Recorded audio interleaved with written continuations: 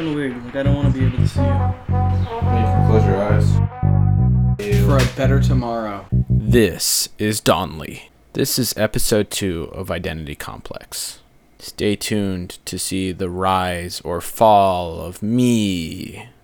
Why am I making a podcast? Why did I leave my company to work full-time on a travel app? This is something that goes beyond money and security.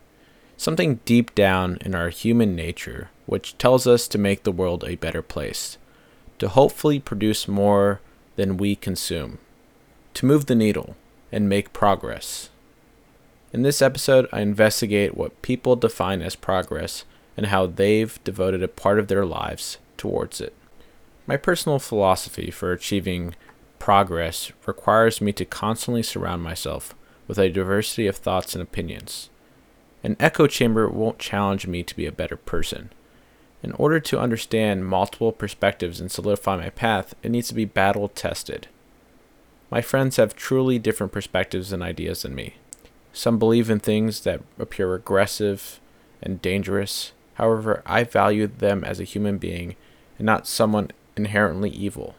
It is so important that any strong emotion I may feel towards what is being said is transformed into something positive, that the knowledge or perspective gained allows me to make changes in myself for the betterment of humanity. I need to be open to the dialogue and allow their authenticity to be revealed. This doesn't mean I don't challenge other people's ideas. Ultimately, my mission is to exchange ideas in a way that we both leave the discussion as better humans. In the spirit of bringing a diversity of thought into the conversation, I have brought a variety of people and asked them the same general questions. Some took the prompts of progress personally, and others did it globally. I really wanted to understand what progress meant to them and what they were doing towards that progress they wanted to see. I ended each discussion by also asking them what kind of future they want to see and what things are missing today for that future to be possible. The first person I interviewed was James. You've met him in the previous episode. He's an old coworker of mine who is working on a compiler and a programming language called Caesar. The idea of progress he wanted to share was in a similar vein to that. The way that I usually think about it is like the progress of technology, and more specifically, the progress of what we call the web, what is going to become much more than the web. It's going to become kind of the universal portable operating system, and I want to be part of developing that. What we think of as the web now is going to be all software everywhere. It's not going to be the web, it's just going to be a common platform that transcends just your local machine. So what we think of as the web is part of that, but it's more than that. We're going to have a concept of just portable programs that will run anywhere, and they'll be built using portable program code, and that will be based on what we now call WebAssembly.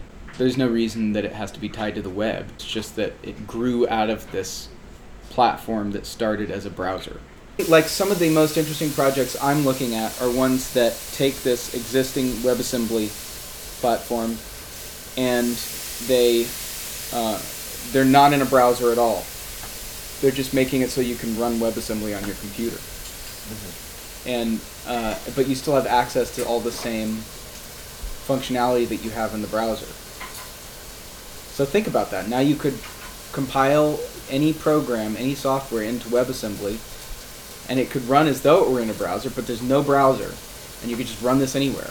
And these projects are actually already well underway. There are things more important, perhaps, but it's sort of the area of progress that I'm devoting myself to. Okay, so it's the most attainable thing that you can contribute to. Yeah.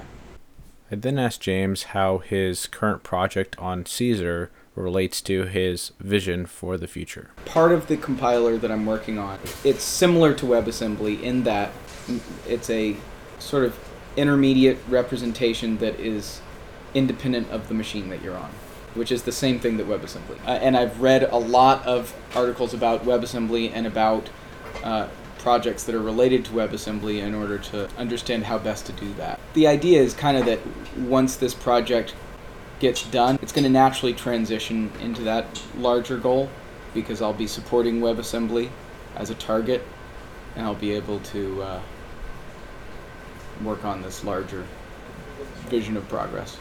That was a great discussion with James. Ali talked to me after James and wanted to share some similarly technological-based discussions of progress.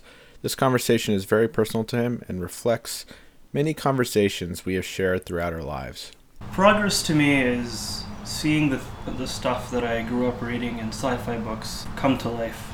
People like Elon Musk, like Neuralink, which is for brain-computer interfaces. The future, I feel that we were promised by the year 2000, I feel some of those technologies are now actively being worked on to the point where I myself see them as a real possibility in my lifetime. To sort of see that vision through, to me, is progress. The thing that I'm invested in the most, and I think it's something that I've based a lot of my just life around, is this idea that we'll be able to upload ourselves into a computer or somehow, or integrate with it in some way or the other. And those sorts of technologies specifically are seeing vast breakthroughs every day. I feel like if we can solve that, we can essentially expand our minds so much, have so many more resources available, that it'll kickstart everything else too.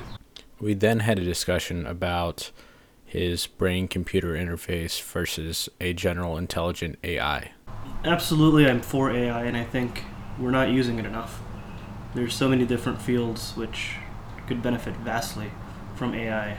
However, what vision will, let's say, a general AI impose upon the world?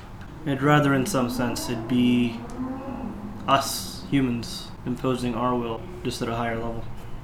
AI is the reason why we can map out where to place sensors and what certain neurons are specifically doing. AI is the only reason we have this ability now. Doing it by hand would be impossible. So those two things go hand in hand. I talked to Ali about how he fits into this vision of progress he sees and what he was doing about it. What am I doing? Nothing. At the current point in time, or pretty much the entire time that I've been working, at least professionally, it's been in things completely unrelated to any of these things that I talked about that matter to me the most. I've had some side projects that I never really finished that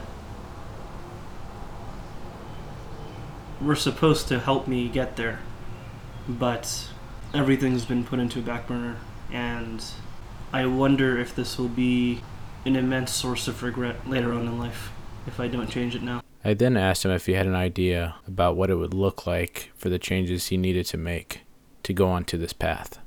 Right now? No. I don't know. I don't know what to say. I don't know, my dream since I was a kid was always to be that hotshot scientist that's, innovating all the time, coming up with new shit.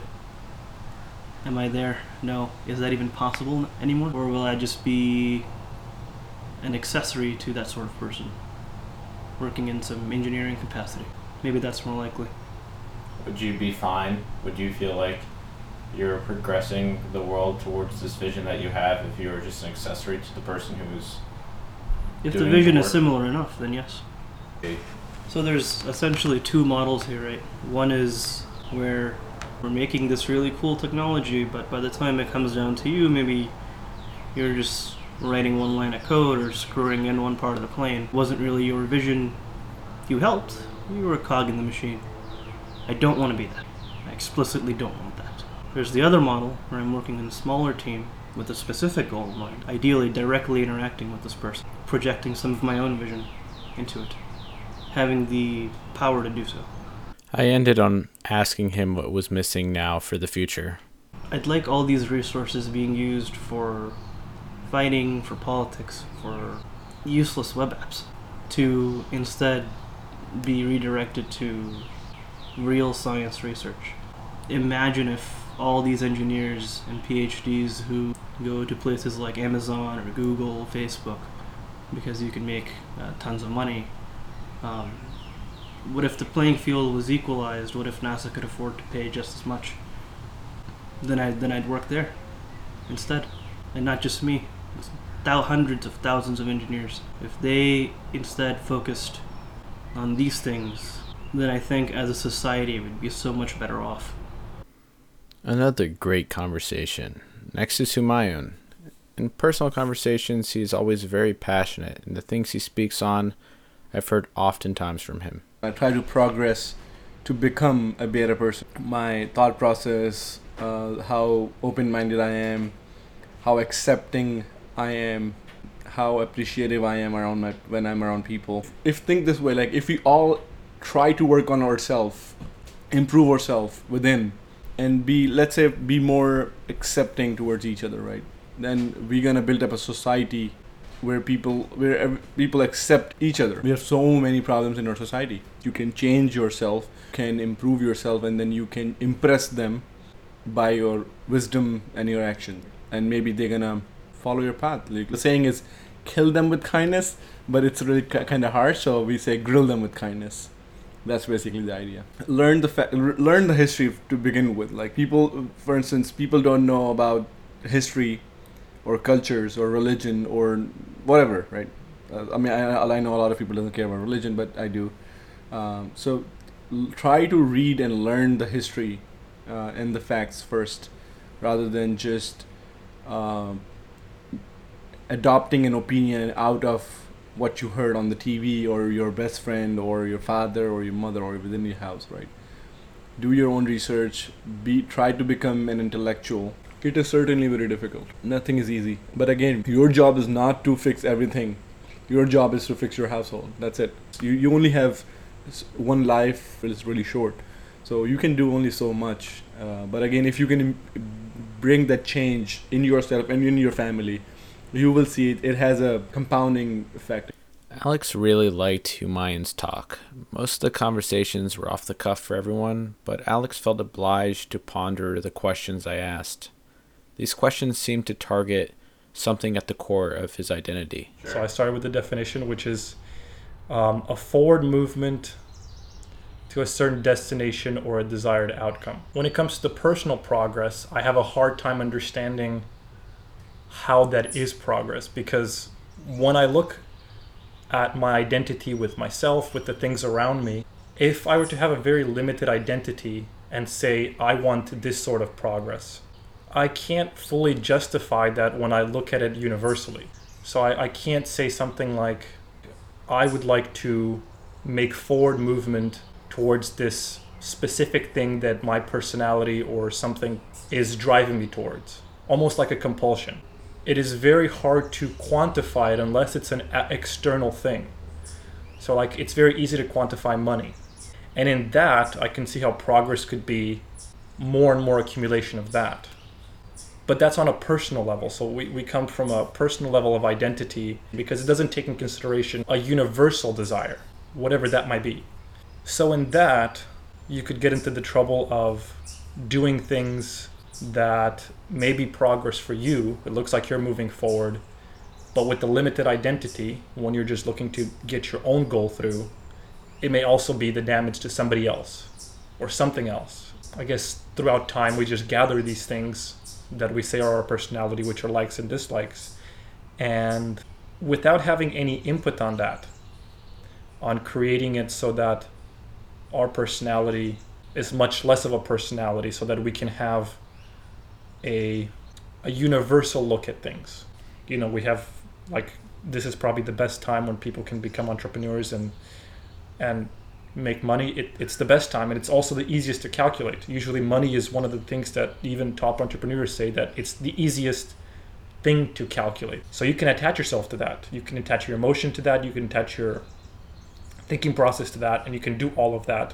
But that still comes from a personality. It comes from an individuality, and it doesn't come from a universal desire for everybody to go forward. The more variables that I consider, the closer I am to having that universal picture, so that then I can say this idea that I'm bringing forward has universal impact. The way that I look at the individual progress is the progress that is needed to get a person to first have that universal identity in mind from the start.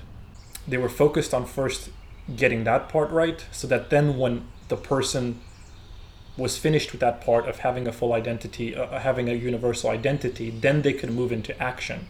Because then their action would be based on their universal identity with everything around them. You may still be working to support an identity in the process of moving towards universality. So without having somebody that can take you to the process and put you through certain techniques and just, because it's a very, very subjective process, it's a very per person project, that you have to bring people like that. So there's an experience gap that I can't bridge without the help of somebody else who's already bridged that gap, because it's not something that is readily available when you do not have that identity. Alex wanted me to emphasize the point about the experience gap that he can't bridge without the help of a person who has already bridged it. By experience, he is referring to as personal experience in the present moment. It is a combination of internal and external sensory perceptions, thoughts, and emotions. So I can't say that I'm ready to expound on I guess I can think about it. I can think about what universal progress might mean, and I can say that it's got multiple variables and it has to include, because even forward movement, it's hard to quantify what the forward movement is in a cyclical nature. I asked Alex, why not just imitate the people who have already achieved this universal perspective? He suggested that actions have different effects based off the person who is doing them. I clarified by asking, if someone was to take an action like feeding the poor based on this universal perspective, and you were to take the same action, it would not be beneficial to the same world? And the reason behind that is because the inner turmoil that you'll go through in doing that process. So in that process, when you don't have a universal mindset, or it's a universal experience. It's called yoga. When you're not in yoga, you're going to create friction based on how your personality is, because you can be using your ego to say, I am helping this many people. Like, your behaviors may not show it. There's another level of energy and other things that you're passing on. You can call them nonverbal cues, but people will pick up after a while that, something's not right. It can be quantified, maybe not by me, but this is the way that people think about it, is that you can be doing something, but in your mind, you're working against yourself because you're not yet at a place where you understand why doing that action, not that it's required, but it is what is needed. I finished our conversation by asking Alex if he thought we were moving towards progress in achieving this universality as a species.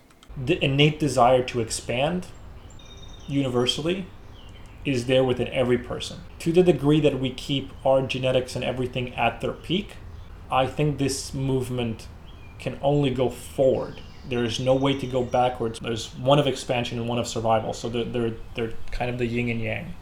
In yoga, when they do namaskar, which is to hold the hands together, it's kind of the idea that you're in union with whoever's in front of you, no matter whether they're like a devil or somebody that you revere.